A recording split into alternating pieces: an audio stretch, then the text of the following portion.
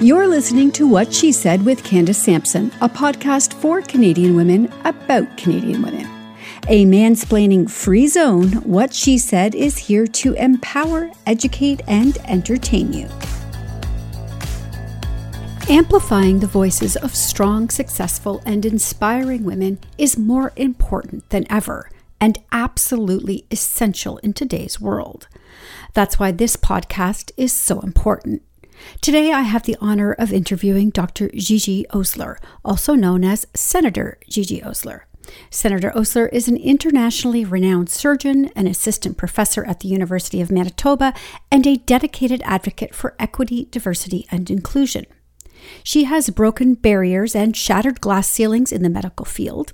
As the first woman surgeon and the first racialized woman elected president of the Canadian Medical Association, Dr. Osler has been a trailblazer in advocating for equity and diversity in healthcare. But what makes Dr. Osler even more remarkable is her gratitude and awareness of the supportive network that helped her achieve success. She is a feminist who wants women to take up space and believes in the power of mentorship and role modeling to inspire and uplift other women. Dr. Osler's journey from being born to immigrant parents from the Philippines and India to becoming a role model, research supervisor, and mentor for Filipino and other racialized medical students is a testament to the resilience and determination of women who strive to succeed despite facing systemic barriers. It's essential to share these stories like Dr. Osler's to give other women hope and encouragement to pursue their dreams, no matter how challenging they may seem. I hope that her story inspires my listeners to break barriers and shatter glass ceilings of their own while advocating for equity and diversity in their fields. A small housekeeping note before we jump in. This podcast was recorded prior to the Government of Canada banning TikTok on government devices. I encourage you to keep up with Senator Osler on her other social channels as she is a wealth of information both in medicine and politics. So, without further ado, please meet Senator Gigi Osler. So I guess the first place we need to start is, how should we address you? I mean, it's Dr. Osler or Senator Osler or TikTok sensation Gigi Osler? Well, of all of those, I think the least appropriate is TikTok sensation. It's a really odd place to be right now because I'm so used to being called Dr. Osler. And here, when I'm in the Senate, when I'm in Ottawa, it's always, oh, Senator, hello, Senator, hello, Senator. So it's a kind of odd place to be because I am both. So right now, it sometimes depends on where I am. Certainly in clinical settings, I'm Dr. Osler. When I'm here in Ottawa, it's Senator Osler. But for this conversation, please call me Gigi, and I will answer to both Senator Osler and Dr. Osler. Wonderful. Well, I have to say, I did find you through TikTok. So I want to start there because I'm curious why you decided to use that platform to share your messaging. It's a good question, and I'm going to take you back a few years. So when it comes to social media and the different platforms, I've been on social media for a number of years, and Twitter was my first platform, and that is a platform where you will probably find most health professionals, certainly most physicians. From there, I developed, I started an Instagram account and started to develop some of my presence and messaging on Instagram. I'm not as active on Facebook. And then through some of my previous medical leadership roles, in those roles, you didn't have to, but you were on media all the time, and hence social media, to deliver some of your messaging. I'm a past president of the Canadian Medical Association. I'm a past president of the Federation of Medical Women of Canada. So being in front of media and on social media was a role that came more naturally to me than to most physicians. Fast forward to spring of 2020, and the pandemic is just starting. And I think I joined TikTok in January or February of 2020. Really sort of pre-pandemic, or right when it was hitting our consciousness. As the concerns about the pandemic grew, and especially as we started to go into lockdowns across the country, I realized there were not many health professionals or physicians on TikTok in particular. And I thought to myself, how can I use this platform? And I had maybe 10 followers at the time, like not very many. But how can I use this platform to help share public health information? How can I help share information about the pandemic? Because if you think back to those early days in the spring of 2020, so much was unknown about the virus. So much was unknown about how it would be transmitted. Things were happening so quickly in terms of this is happening there, that I started to use all of my platforms and TikTok to help share some of the public health messaging and health information about the virus. And it sort of grew from there. So I found TikTok a really interesting platform to be on. That's where you and I have connected and met. And it's just such an interesting platform to be and to continue to see how it's going to grow and expand. And, for better or for worse, it is a platform where many people are getting a lot of their information.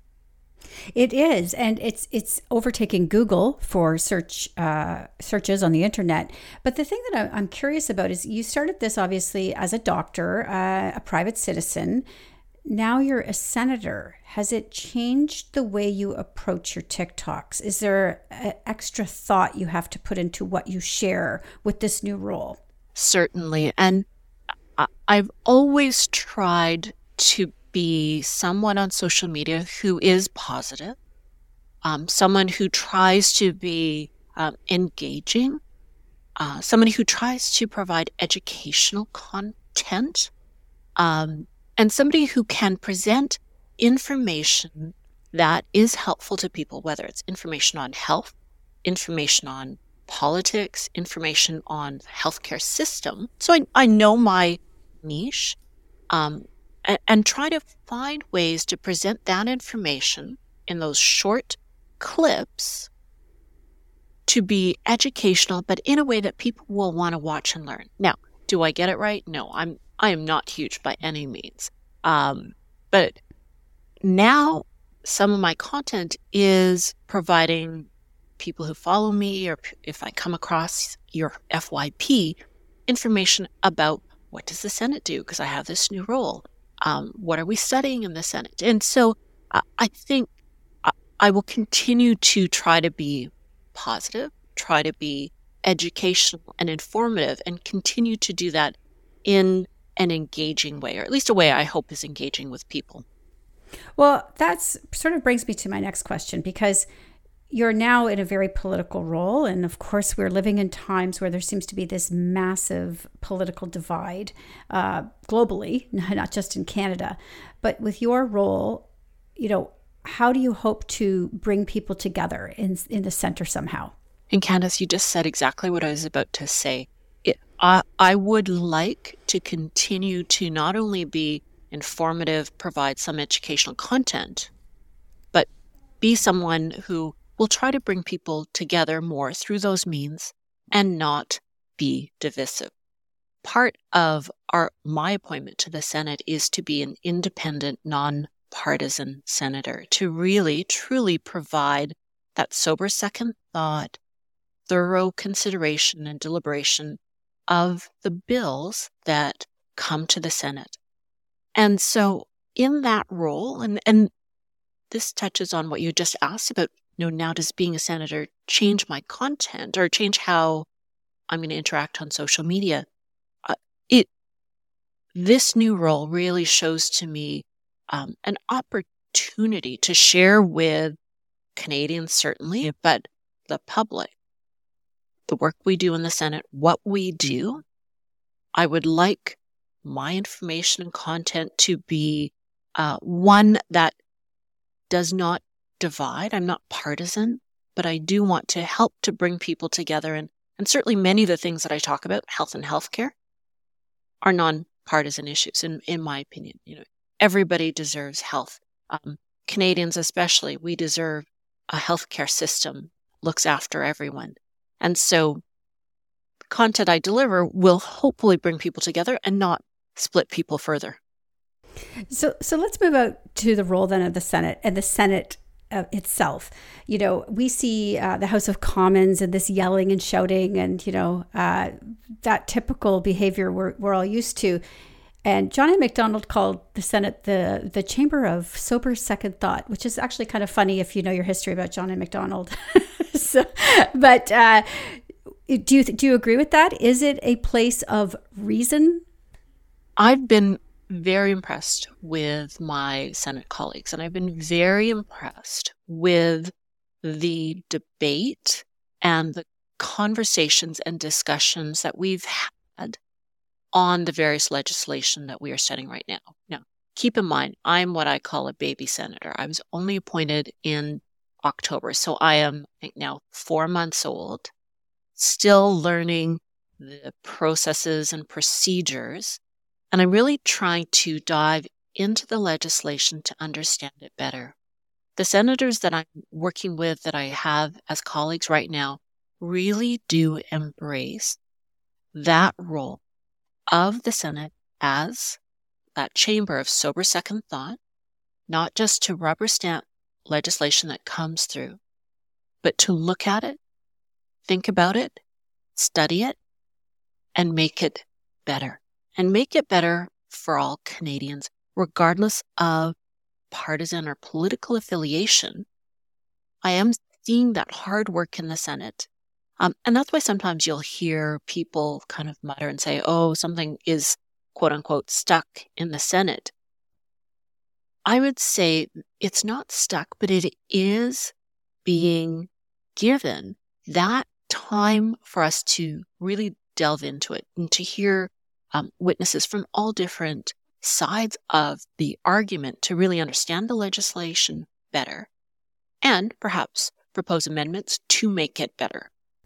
So did you anticipate this role was coming your way? Because I can't imagine what you do to prepare for a role like this. Let me tell you my long story. I'm going to try to shorten it a little bit. I never, ever in my wildest dreams imagined I would be here in Ottawa in the Senate. And I'm actually recording this from my office in the Senate. And I pinch myself every day that I'm here. I think to myself, I'm like, holy moly, how did I get here? I'm a surgeon by training, and I had imagined my life would be a life as a busy surgeon. I've got a family. I was busy balancing work and career and family and life. Now, I have had leadership roles in some provincial medical organizations and some national medical organizations, and I was super happy. I thought that was going to be how I lived my life, and that was going to be how I served. And then this opportunity came to be appointed to the Senate. And it was, as I say, a tap on the shoulder moment, because I never pictured myself here. Now, for listeners, if you are a Canadian, if you're a Canadian citizen and you meet some constitutional requirements and some merit-based criteria, you can apply to become a senator in Canada. Now, there has to be an open Senate seat in your province. Because in my mind, I always thought, oh, you have to be some baron of industry. You have to be some very politically affiliated person, which I'm not. The Senate has undergone some reform and really is trying to develop senators and have a Senate that is diverse and representative of Canada and independent, so less political affiliation. So when this opportunity came up, it was a tap on the shoulder. We had an open Senate seat in Manitoba, and I had a why me moment for a very brief period of time. But this opportunity spoke to not only my passion to serve, but my passion to be part of positive change. Certainly when I look at the healthcare system right now, I think everyone across Canada can say our healthcare system is in disarray and needs some work. This was an opportunity, is an opportunity to be in government to help shape our country's future, and not just in healthcare, but in all aspects. And so I never imagined myself being here. But when the opportunity came, I thought to myself, yes. I think I hesitated about applying or not for maybe a few seconds. And I thought, no, this is an opportunity that, many people don't even think is ever open to them. And so I grabbed the opportunity, ran with it, and now here I am. Well, here's what I love about this, and I hope people listening will run over to your TikTok account, because this is why. Because we are learning with you. As you are learning your role, you are sharing with us, which I think is fascinating. And, we're learning so much. I watched a video you did about Sexual and Reproductive Health Week. Is this a big area of focus for you as a senator? This week, the week that we're recording this, is Sexual and Reproductive Health Week. And I was given an opportunity to stand up in the Senate and read a short statement about the week. And I wanted that to be an opportunity to share with my fellow colleagues in the Senate. And the Senate sessions are recorded, so anyone can go to senate.ca, look at any of the sessions. But I was provided with a short clip of my statement, which then I was able to share on my different platforms. I identify as a woman.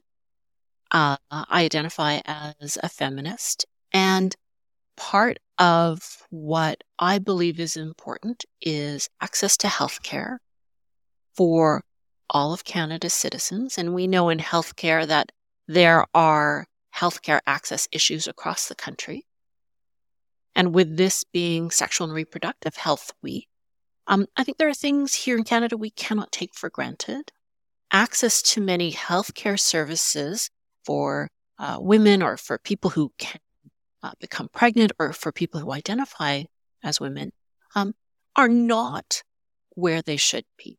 And so part of my statement in the chamber was to talk about these are healthcare services where access is being limited or is limited, and we cannot take access to health for granted. We cannot take access to some healthcare services for granted.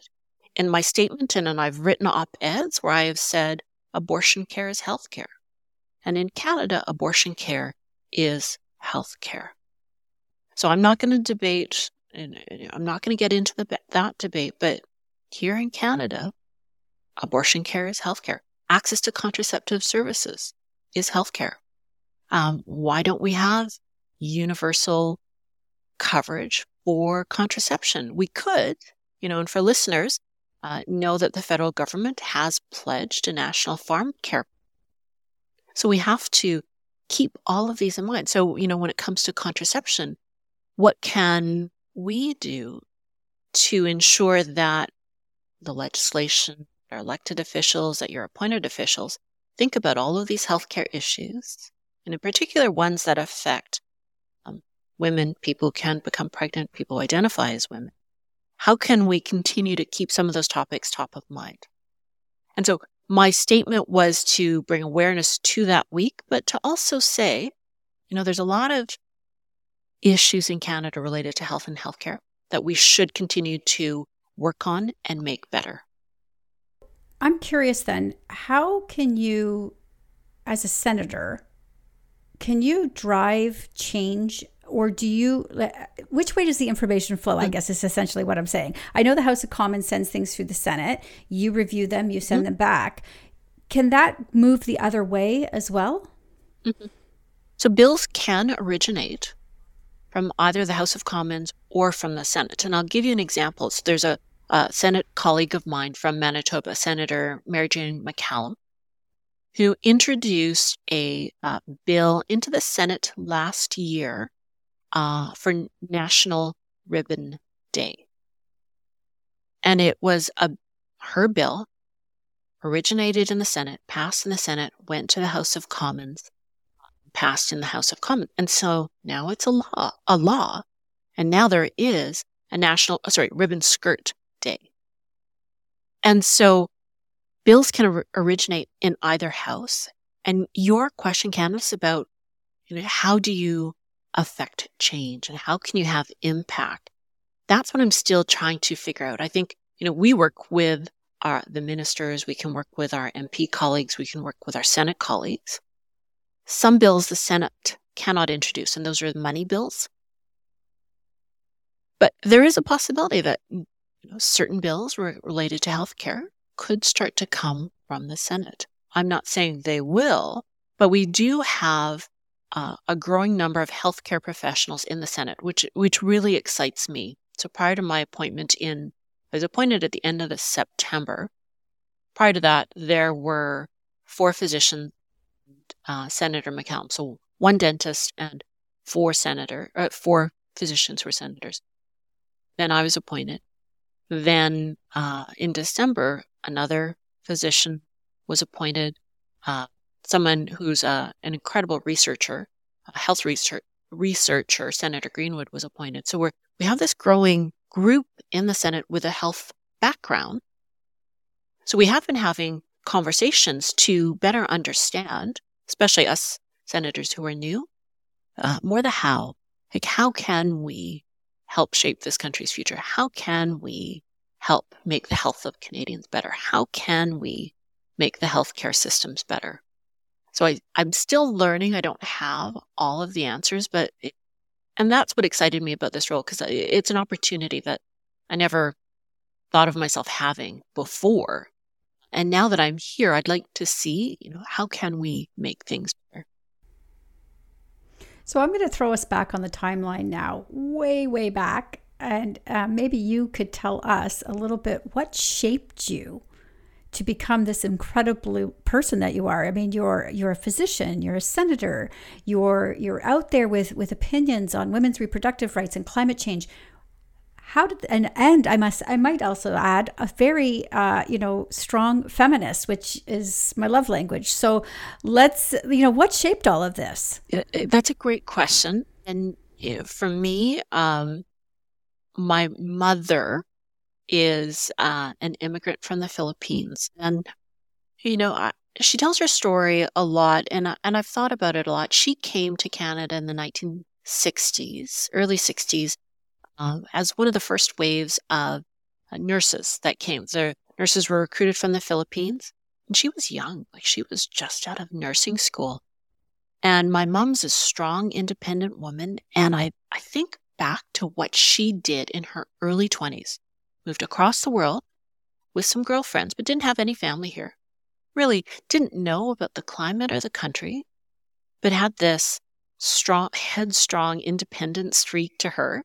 Now, know that when I was a teenager, we would butt heads, but she really raised me to be a strong, independent woman. She always said, get an education. That way you can stand on your own 2 feet and you will not have to rely on anybody else. So, like many Asian parents, getting an education was important. My father was a physician. So he inspired me to go into medicine, because I would see him leave early in the morning and come back late in the evening. And he was just this quiet, humble man. And I remember when I got into medical school, he was so, so proud. I think those have probably been the 2 biggest driving forces in shaping who I am now. And again, I thank you for your kind words, but I really pictured myself being a physician doing the work that every physician does and working hard, I was balancing a family life and career. But I will say, probably when my kids were about 10, 12 years old, I thought, they're older now. I'd like to do something more. I'd like to give back more. I'd like to serve. What more can I do? And it was around that time, 10, 12 years ago, I started to work with some other provincial, national medical organizations that then led to me having to develop my communication skills, leadership skills, because by nature I'm actually a very shy and quiet person. But to be able to do all of these things, I thought, okay, I have to push myself out of my comfort zone.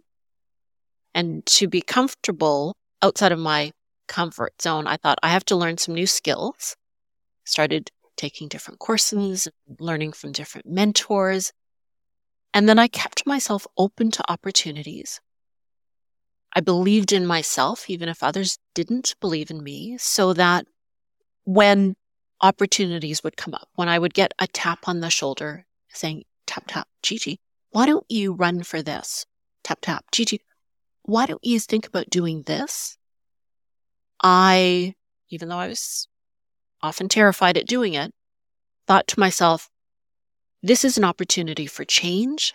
Don't let my fears hold me back.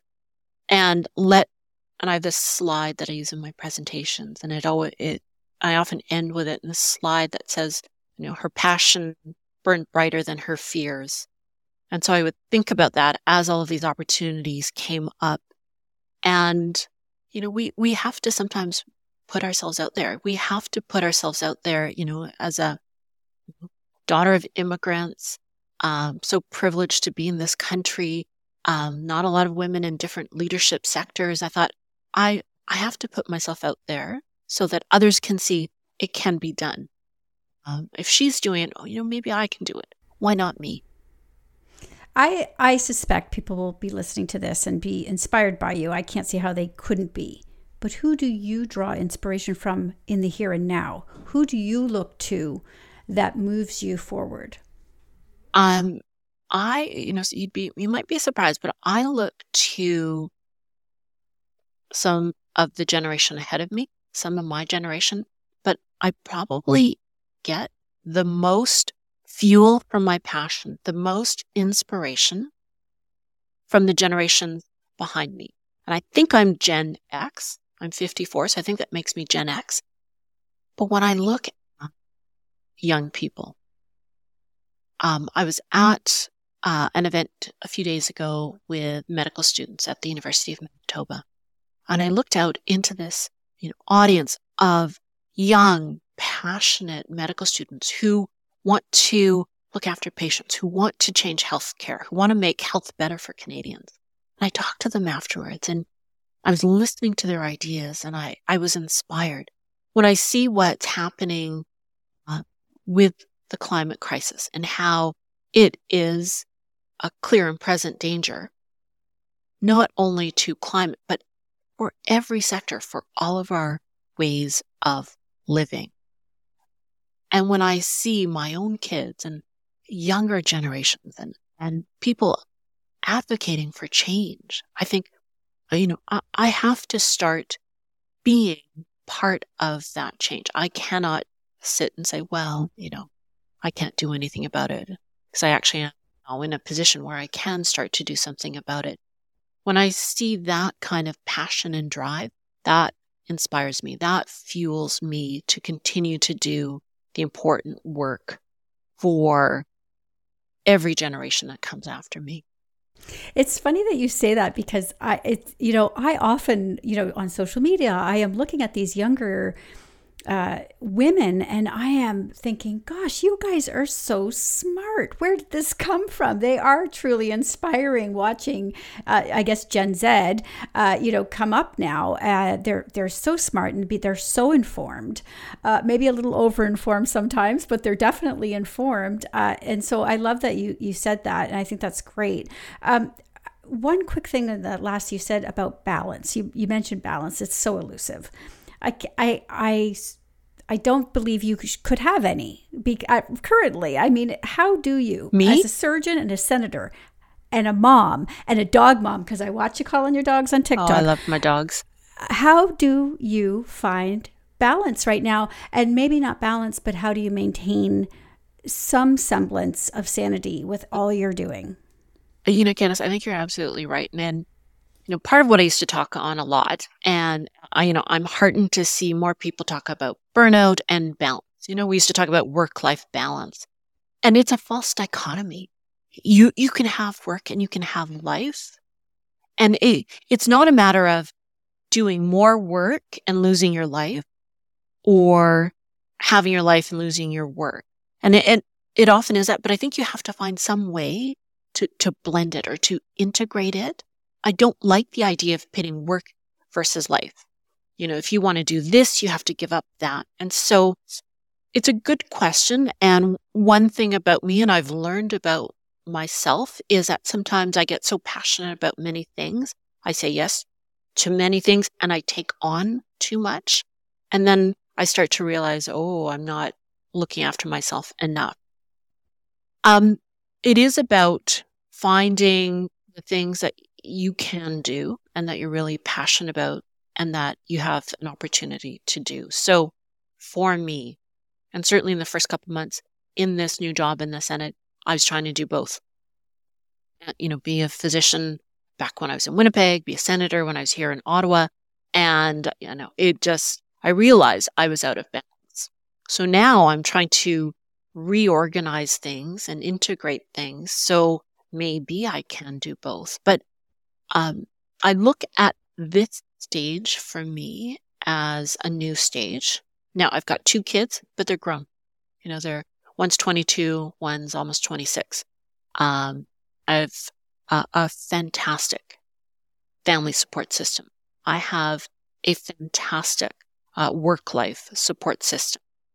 And so I've had to rely on some of those systems to help me do all of the things I want to do. When my kids were younger, it was a lot tougher. But again, I relied on, a lot of my personal support system, family, to help with life when, someone's got a soccer practice here and somebody's got a dance lesson there. And, look at that, I've got clinic until 6. And then, look at that, my surgical slate's running late. There's a lot of scramble.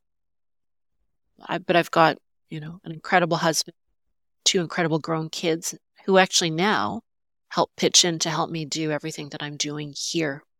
So I found over the years it's changed. I can't do it all. I'm not one of those super women, but I do have a lot of support systems that I've had to develop over the years.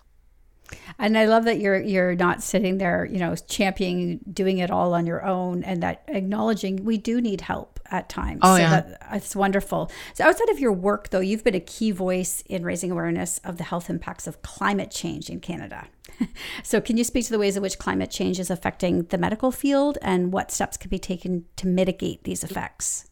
Well, it's really interesting. We've all heard about the climate crisis. And I think over the last few years, it certainly has percolated more in people's minds. But when we started talking about this, and I'll go back to my days at the CMA, the Canadian Medical Association, maybe around 2017, 2018, we really weren't talking much about the impact of climate change on health.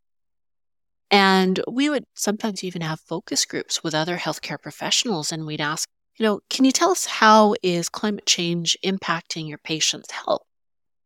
Some would see the link and connection. Others would say, I really don't think it is. And maybe at that time, the conversations were more around, carbon taxes.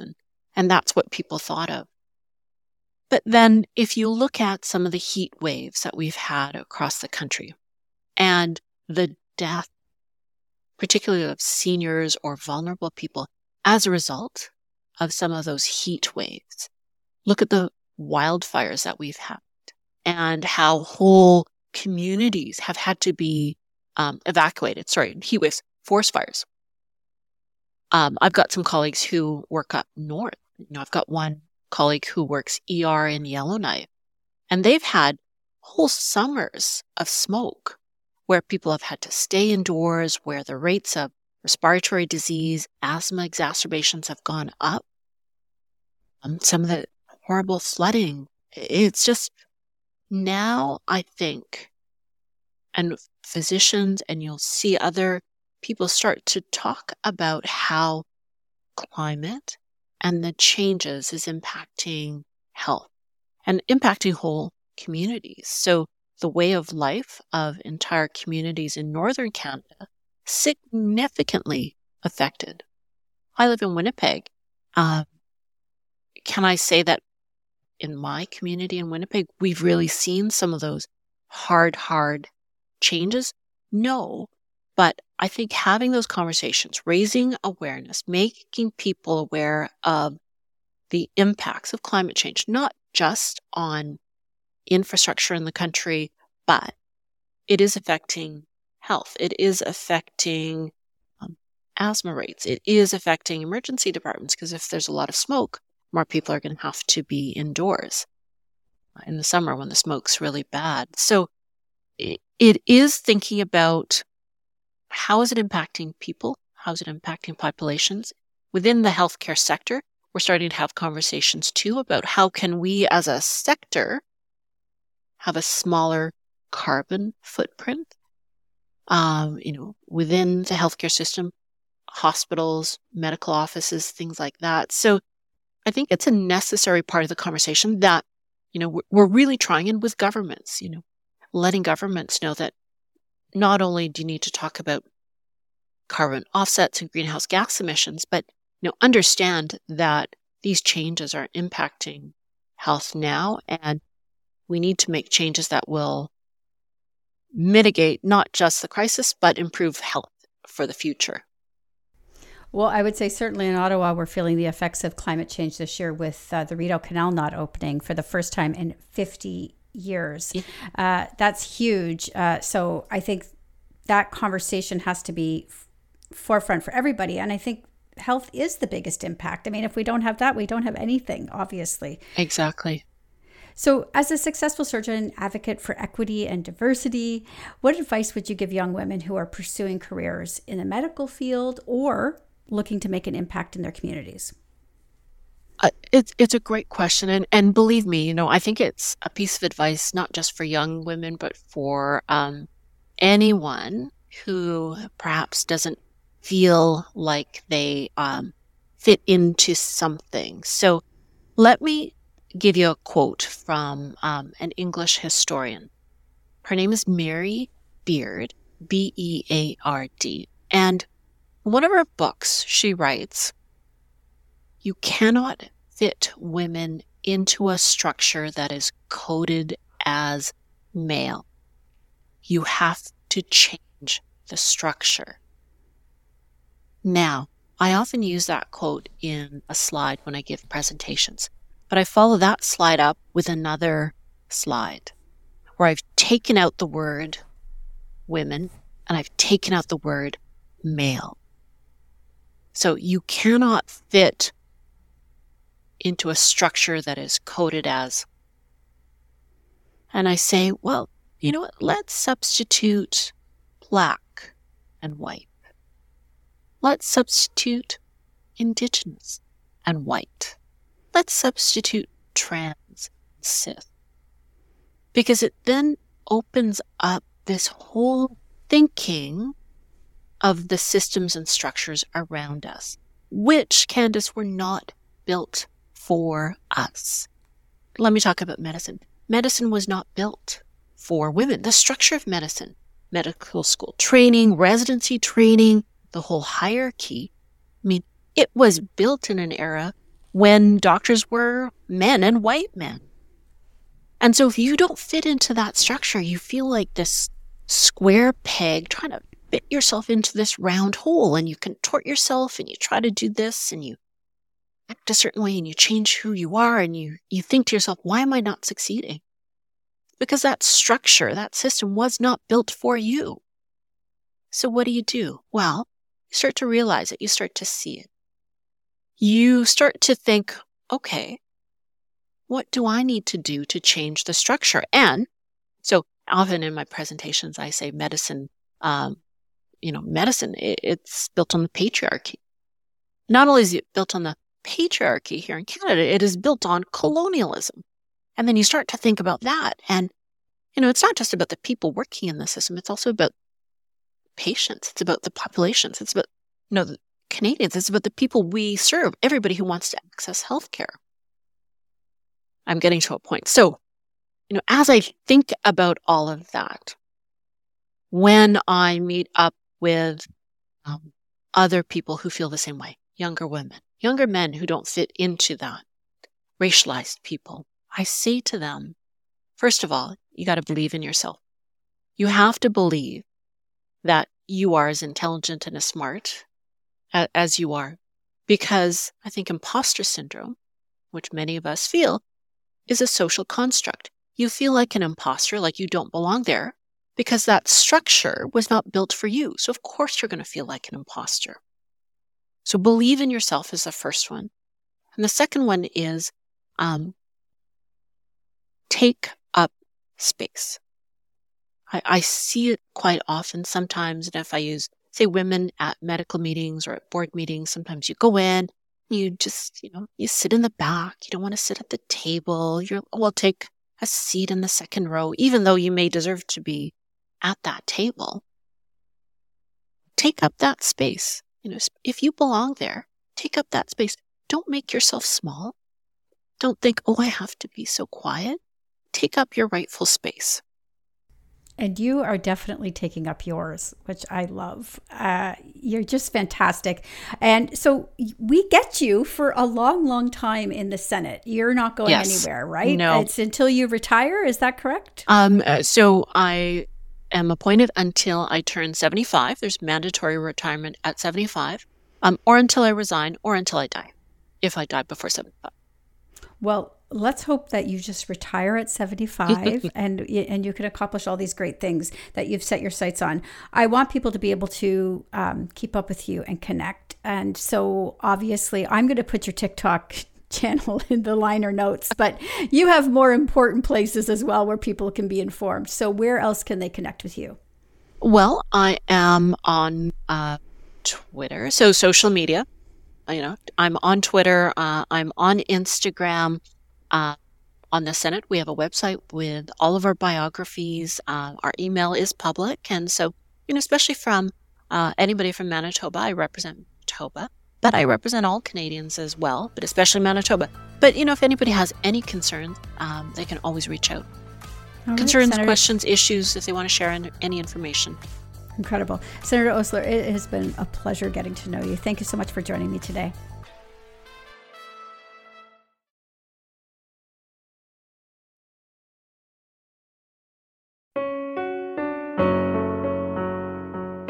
Hey listeners, I'm Christy. And I'm Melissa, and this is Buried Motives, where we dig deep into the details of some of the most gruesome dirtbag murderers.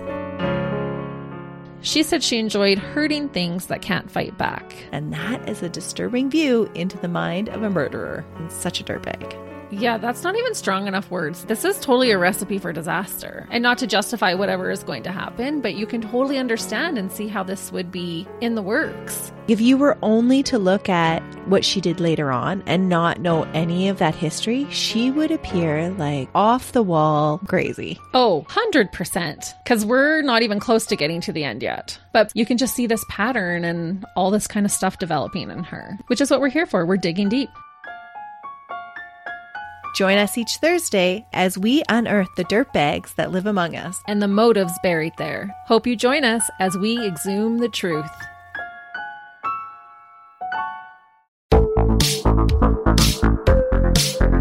Hi, I'm Connie Thiessen, the host of Broadcast Dialogue, the podcast. We focus on Canada and the challenges facing Canadian radio and TV, as well as highlighting those moving the industry forward from podcasting and streaming to new broadcast tech. Check us out at broadcastdialogue.com or your favorite podcast app. Another Sound Off Media Company podcast.